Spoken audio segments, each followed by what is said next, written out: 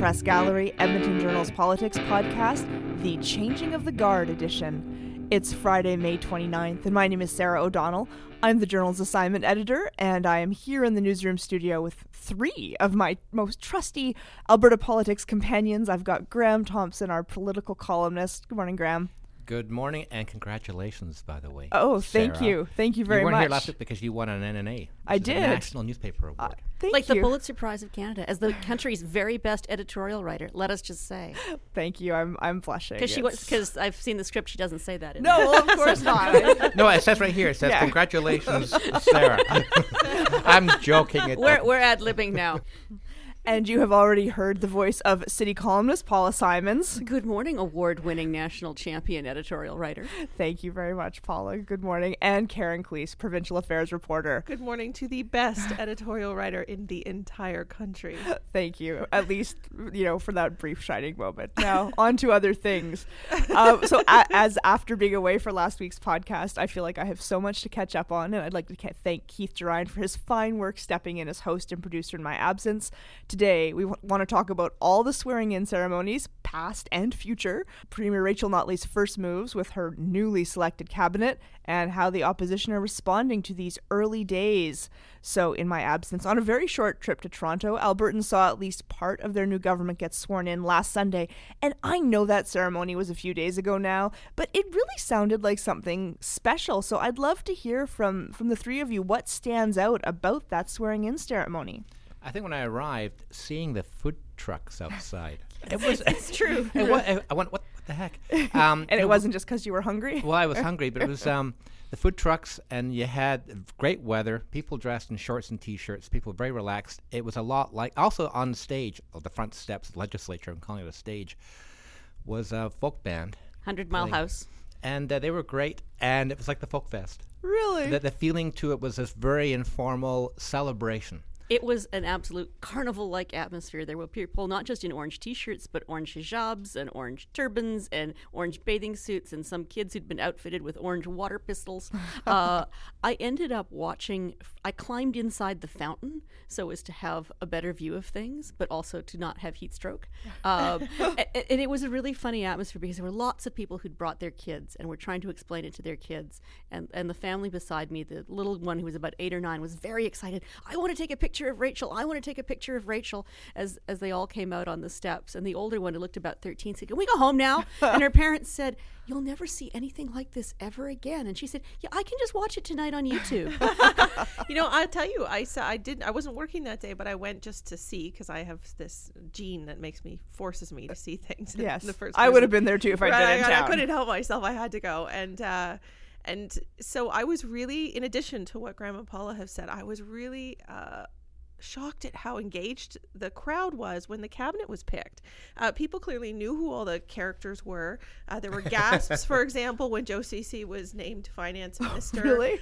People around me were saying, "Well, I've lost the pool," and there were people who were really engaged, and I was really surprised by the degree to which folks in the crowd except the 13-year-old previously mentioned. Yes. Well, Yes. Kids aside, I was really surprised at how engaged the crowd was in the politics, in addition to the food trucks and the free ice cream and the jovial atmosphere with the music and stuff. So I know last week you guys did, because I listened, and you did do plenty of speculating about the cabinet and who would be in it. What do you think of her choices for the different portfolios and how she chose to structure the posts? Maybe, Karen, you could just give us a quick rundown of who got put into the various positions. So very quickly, and I think a lot of our listeners will know this already, Brian Mason is in infrastructure and transportation, which got some laughs from the crowd because he's a former bus driver. David Egan in education, culture, tourism. Sarah Hoffman, former EP, Edmonton Public School Board Chair, is the Health and Seniors Minister, huge portfolio. Darren Billis, one of the returning MLAs, is the Municipal Affairs Minister, and Service Alberta, also 2 huge portfolios. Big surprise, Marg McQuaig-Boyd in energy. She is a Notley family friend from Dunvegan Central Peace Notley, which is where Rachel was raised. Shannon Phillips, not too terribly surprising that she got a big portfolio. She's their Lethbridge West MLA. She's in environment, parks, and status of women, which is a new portfolio, interestingly. Joe Ceci, as I mentioned, Treasury Board and Finance, Kathleen Ganley in Justice and Aboriginal Affairs.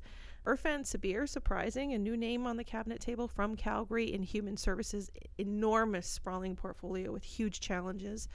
Laurie Sigurdsson, the former communications for the Alberta Social Workers Council, is in Innovation, Advanced Education, Jobs, Skills, Training and Labor, and O'Neill Carlier in Agriculture and Forestry. So it's a very small cabinet, 12 people. I think he was the only one I called right. If I'd been in a pool, that was the only one I would have guessed right. Me too. So Graham, Paula, what did you think about her choices? Well, it's interesting. I think that one thing I should point out here, they're not merging these ministries. For example, Brian Mason isn't Transportation and Infrastructure. It's Minister of Transportation and Minister of Infrastructure, because the two departments are still two departments. And he's going to have a deputy minister for each reporting to him. What's going to happen later on, I think, as they get to know the rest of the caucus and how good they are, later this year, they're going to expand the size of the cabinet. So it's 12 right now. It will be expanding, I was told. But anyway, as for people in there, I think that, they had good people there, but relatively few who were actually qualified, perhaps, to be experienced enough to be in cabinet, which is why it's relatively small right now. But I think the people we've got with the incumbents, I was surprised that Mason wasn't. We were thinking finance, for example. Yeah, I was. Yeah. Right. We're surprised at the Minister of Energy. Why not somebody from Calgary? And I think we're surprised at some of the choices. Maybe it makes sense, of course, for example, not to have Sarah Hoffman as education minister because she was too close to that department in a sense, because she was the chair of the Edmonton Public School Board. She was in health. Likewise, Egan, who was the Friends of Medicare spokesperson, that lobby group, he's not in health, he's in education, which makes sense as well. So I think overall it's a pretty good cabinet. I think we'll just see how they actually perform. I think, you asked earlier, Sarah, about the matching of the portfolios. And I think she did a pretty good job with that. The portfolios that they have paired up seem to be in sync. I'm not surprised at the faces. I was surprised at the assignments. When they announced that Mason was going to be infrastructure and transportation, I sort of gasped because I thought he would be energy or finance. But I think she may need him because he's also going to be House Leader, to be behind the scenes banging heads together. And I think she needed to make Joe Ceci, who is her Calgary lieutenant, he needed a big portfolio, and the argument is that he was on Calgary City Council for years. He's handled budgets. And some of these appointments I think are quite astute. I mean, Sarah Hoffman, some people were saying, well, she's got no background in health, but she chaired a large a whole other level of government. She has experience with budget. She has experience negotiating with public sector unions, and she has lots of experience giving press interviews, which very few of these other people do. And she's incredibly talented. Well, she's incredible. Right? I mean, anybody who knows a lot of these people, a lot of us know them in the press gallery and in the news business. We know these faces, and a lot of them are incredibly competent people too. So have we heard much from the cabinet ministers themselves, or what do you think of what we have heard so far? At first it seemed like, other than we're so happy to have the opportunities, there wasn't a lot of I did feel sorry for O'Neill Carlier, who had to be the first one out the gate to give a press conference on a giant wildfire emergency. So they had to hit the ground running, but they have been relatively quiet. I think David Egan has given an interview to our education reporter Andrea Sands. Other than that, Brian Mason was joking that it's much harder for him now because there are all kinds of things he can't say. But it's mostly been Notley who's been out in front and who's had a very busy week putting the official face on the government. She hasn't let too many of them out of the paddock. We haven't gotten any comment from any minister in the cabinet in the press gallery. They're not calling reporters back at all at this point. They're being very quiet. They're learning the ropes because they're a steep learning curve, and that's another cliche. Yes. They've got a lot to learn, and they've got big departments now. Like they're taking over. There's 12 of them taking over what was 20 people under Prentice, and some of them are brand new, of course, to politics and the provincial building, and they're learning things. I think they're being told, or they're voluntarily saying, "We're not telling you anything right now." Even the interview that Egan gave to Andrea, I thought, didn't say a lot. It's more or less like stay tuned. Yeah, and our colleague Keith Drine is going to be, I think, speaking to Sarah Hoffman this morning. At least that's on the books right now. And we're expecting much the same thing. They're pretty focused on a few specific topics, and we'll see. I think slowly, I guess, we'll start to see them speak more. I'm going to say I feel a bit sorry for Sarah. And she's a smart, very smart person, very capable. We've said that. The Ministry of Health is like it's the La Brea tar pits of it Alberta is politics. the graveyard. There's an entire graveyard of political careers out there with the Ministry of Health over their tombstones. You go through anybody in the last 20, 30 years, where have they gone after they've done health? And they tend to go nowhere. Yeah.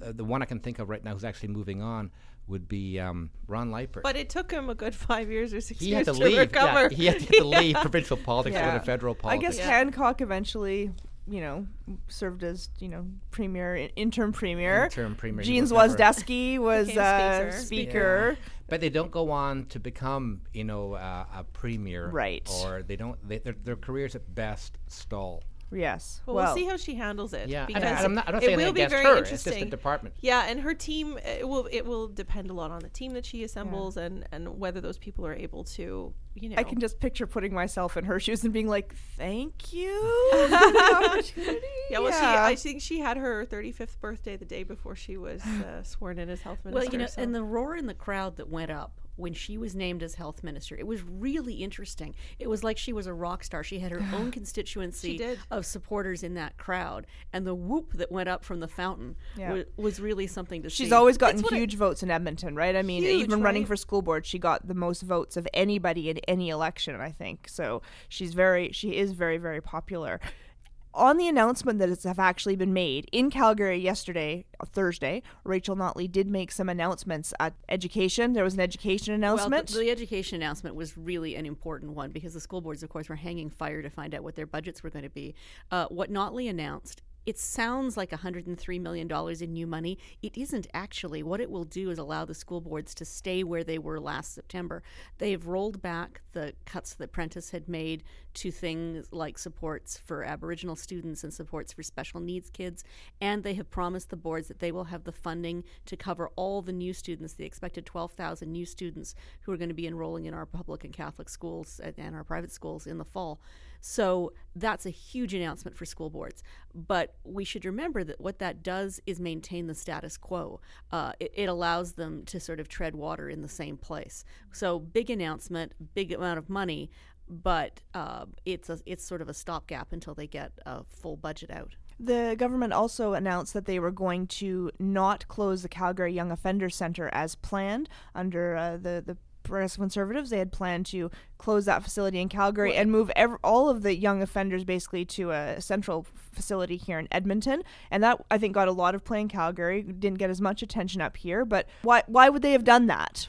Well, I think it was hugely controversial because it took vulnerable kids, not just from Calgary, but from all of southern Alberta, and moved them to one centre. There had been huge complaints about the fact that kids who needed support from their families and from their social support networks were going to be ripped away from them. Very difficult for families, especially if you're from Lethbridge or Medicine Hat, to make that trip. And, it was going to save them a pittance, I think $3 million a year, which is really very little. It is true that the Calgary Young Offender Centre wasn't exactly full to the gunnels, so on paper it made sense to bring people all together. But if the premise of that place is to rehabilitate young people and help them get away from a life of crime, putting all the criminals in one concentrated Costco of young criminality was probably not good public policy. I think it's important to talk about, though, the things, those were obviously official announcements that she was making at those two press conferences, but I think it's really important to point out what's been going on between the oil industry and Rachel Notley over the past couple of days. She made some really interesting comments about the oil industry at her press conferences. Notably, she said this is not just an economic debate, this is a political debate, and I think that was a shot over the bow to the oil industry, saying that she is looking out for the interests of Albertans in terms of making sure that Albertans are getting a just return on their royalty for their resources. of course, we know that CNRL also fired a shot over the bow this week. Oh, yes, big one. Setting back the date or canceling a planned investor meeting that was going to lay out what their plans were. So those were not formal announcements, but we can see brewing at this point already a major battle between the Notley government and the oil and gas industry, and she's made it very clear that this is going to be political, which of course everybody knows. But it was fascinating to hear her say that, because you never in a million years would have heard a Tory energy minister say that, and she was basically saying, the game has changed, boys. So you're going to have to play your hand differently with a new government at the helm. So. What did you think of how she was speaking, Graham? I know you noted her comment about Alberta's finances not being as fulsome as... There's an F word in there somewhere that she was thinking of. What does that mean? Well, in one way, it's transition to power 101. When you take over power, you go, oh, the books are terrible, a lot worse shape than we thought, so we can't fulfill all the promises we made during the campaign. So in the one sense, it's a cliche. On the other hand, you got to feel great sympathy, because this government's been in power for 44 years. So, one PC government after another for 44 years. So they're the first people to get a peek behind the scenes, behind the curtain, to see what's actually happening there for the first time in 44 years. It's a bit like when you rent an apartment and you move the fridge and find out that nobody's cleaned behind the fridge in 44 years. Yeah, so that's an interesting analogy. So we've got Brian Mason talking about skeletons are starting to pop up. He wouldn't say anything more. No. I think Mason is learning you can't be flippant when you're an actual minister as opposed to when you're opposition, when you can attack. He has to now, he has to explain that, and we'll see what's actually going to happen in the days to come, weeks to come. It's the issues like what skeletons is he talking about. If things aren't as fulsome, what does that actually mean? And of course, the media's been pushing Notley on that, and we're getting very vague responses. Right. And will there be a full-scale audit? That has recently popped up as something that might happen. Yes, I mean, I saw people on Twitter last night suggesting that they should just put all the books online, sort of like WikiLeaks, and crowdsource the audit. So let thousands of Albertans crawl through the numbers. But it's interesting because it creates an interesting conundrum for the Wild Rose opposition, because when she comes out and says, "Oh, the books are really bad," I mean, what do they say? That Derek Fildebrandt, their finance critic, was reduced to saying, "Well, we all knew they were going to be bad. I bet they're even. Did you think that they wouldn't be bad?" So both parties are kind of attacking the previous administration. What do you get, about a year of that? A year of attacking the previous administration, or how long can you do that for? I don't think that the Wild Rose strategists are going to give them a whole year. No. I think they might get 6 months or something. Maybe. I think until the budget comes down in the fall, and then they'll be all over them. Another issue, of course, is the shredding issue. And Notley was asked about that yesterday. There's an investigation going on right now with the Privacy Commissioner looking into the allegations of improper shredding of documents. And she made it, a point that, look, some of the shredding is legitimate. It's not all illegal. You can still shred things. Right. In some cases, it would be illegal not to shred something. Right. Oh. Yes. So welcome to government. Yeah, no kidding. And so there's another group of MLAs getting their full introduction to government on Monday. Just a quick summary of what that is, please. They're swearing in the other MLAs who didn't make cabinet. Well, actually, they're swearing in all the MLAs, which includes, I imagine, the cabinet ministers would be sworn in as MLAs too, wouldn't they? No. That is a very good question, Graham. I will deduce that. Miriam would know the answer to that question. Because a minister doesn't have to be an MLA to be a minister. Oh, yes. We did that before. What actually happened last Sunday, that was the government being sworn in, technically speaking. Cabinet is the government. Okay. And what happens on Monday is the MLAs are sworn in. And I think this time Donald Ethel will do the swearing in. He wasn't well enough to attend the hot weather outdoor event. And I have to say, Catherine Fraser, the Chief Justice of the Alberta Court of Appeal, did a beautiful job. She certainly was in tune with the mood of the place. Yeah, she was very, very passionate, articulate, and talked warmly about Rachel Notley's parents. It was an unusually personal speech, I thought, for the person, doing the swearing in-ness. Oh, well, I have to watch it all on video now because it makes me wish I had seen it. It's on YouTube. You wouldn't have seen it. It's a Suffice to say, Awesome. they are swearing in all the MLAs on Monday. So, interestingly, they have opened up the floor to media, which has never been done before. It's going to be basically an all-day event because they each go up individually. They're swearing in the caucuses. And then I think as it stands right now, and this has caused a bit of a stir at the Ledge, mostly because there's not a lot of other news to talk about, but David Swan and Deborah Drever, who's an independent now, and who's the third? Greg Clark. Greg Clark Yeah. will be sworn in separately in private in the LG's offices, which has caused a bit of a stir, but we'll see whether that... Yeah, maybe that'll I don't change. think it was meant to be private in the sense of secret. It's just that there's not enough room in the LG's office for a bunch of people plus 3 MLAs, but it is But still then why not do weird. it in the House? It was very strange. I didn't Yeah. understand And that either. I missed some of this. Do we have a speaker yet? No, we No. don't have a speaker until the until the ML. I don't know if we have enough time to go into this, I'm afraid. Okay, well, so no speaker yet. There will be one elected when the House goes in. Who do you think that might be, Graham? I have no idea. This was June the 11th when they go back. They're going to go back that day just to elect a speaker. Okay. And then, of course, there'll be some things happening the days after that. But right now, Jean Swazdeski is still the speaker. And then there'll be a new person brought in. A bit of a controversy about this a few days ago because on Sunday, when Notley was appointing and naming her cabinet ministers, there was a meeting after that where she endorsed Bob Warner, who's the NDP MLA from Medicine Hat. He went out and began tweeting about this, saying, And giving interviews. It was not he smart. did an interview to his hometown paper, Medicine Hat News, saying, I look forward to being speaker. I look forward to working with other parties. As speaker, I still have a lot of access to the premier and the ministers. And of course, he's not. No. The position is elected by a secret ballot of all members of the Assembly.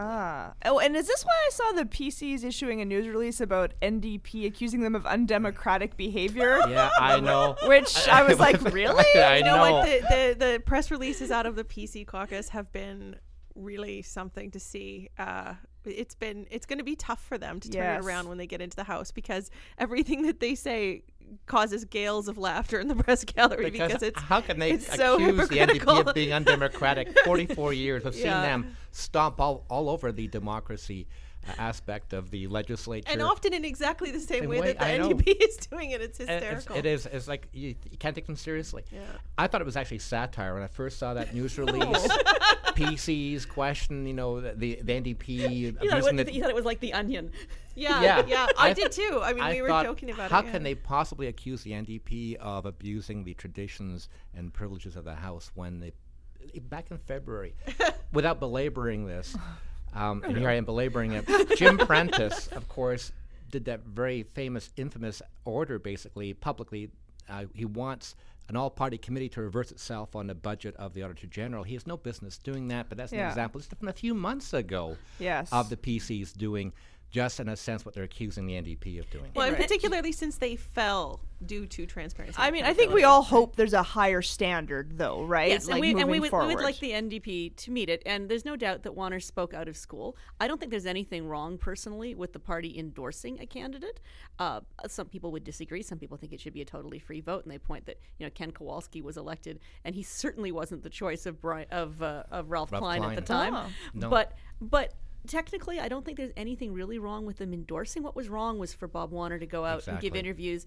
Let me respond to all of these fine comments by saying that it is time to move to good stuff from the gallery. That's our weekly segment where we recommend something that we've enjoyed reading, watching, or listening to, usually, though not always, with a political connection. Does anyone want to start us off? I'll start quickly. Hopefully this is actually online on our webpage, Edmonton Journal. You can go there and see your award-winning editorials. Your NNA award-winning editorial. I believe they are up there. Yeah, we've relinked to them. This is a great thing you've accomplished. Thank you. And you know what? And they're still really timely. I mean, one is about Omar Khadr being allowed to speak to the media, which, of course, he was finally allowed to do this week.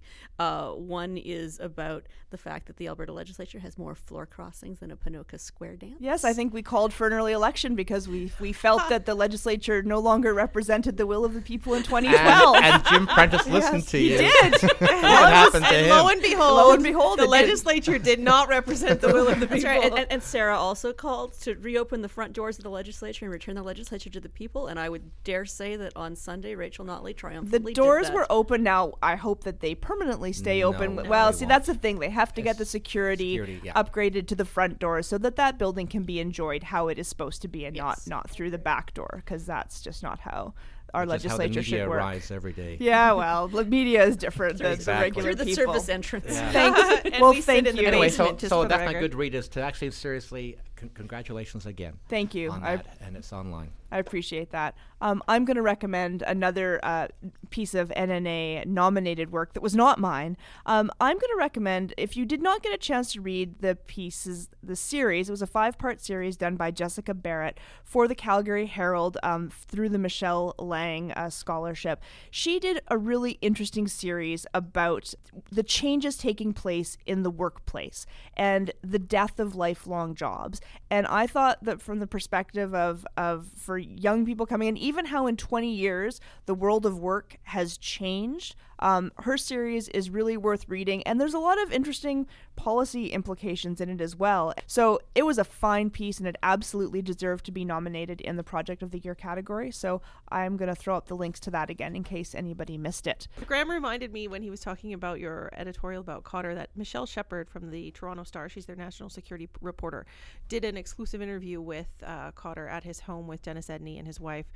It is fascinating to hear from Cotter one-on-one. She spent a couple days with them and really does an incredible job of showing us who he is and what he's like. And I devoured it. It was one of those pieces that I really, really couldn't put down. So highly recommended. Toronto Star reporter, she's the national security reporter, Michelle Shepard, on Omar Cotter. Fantastic.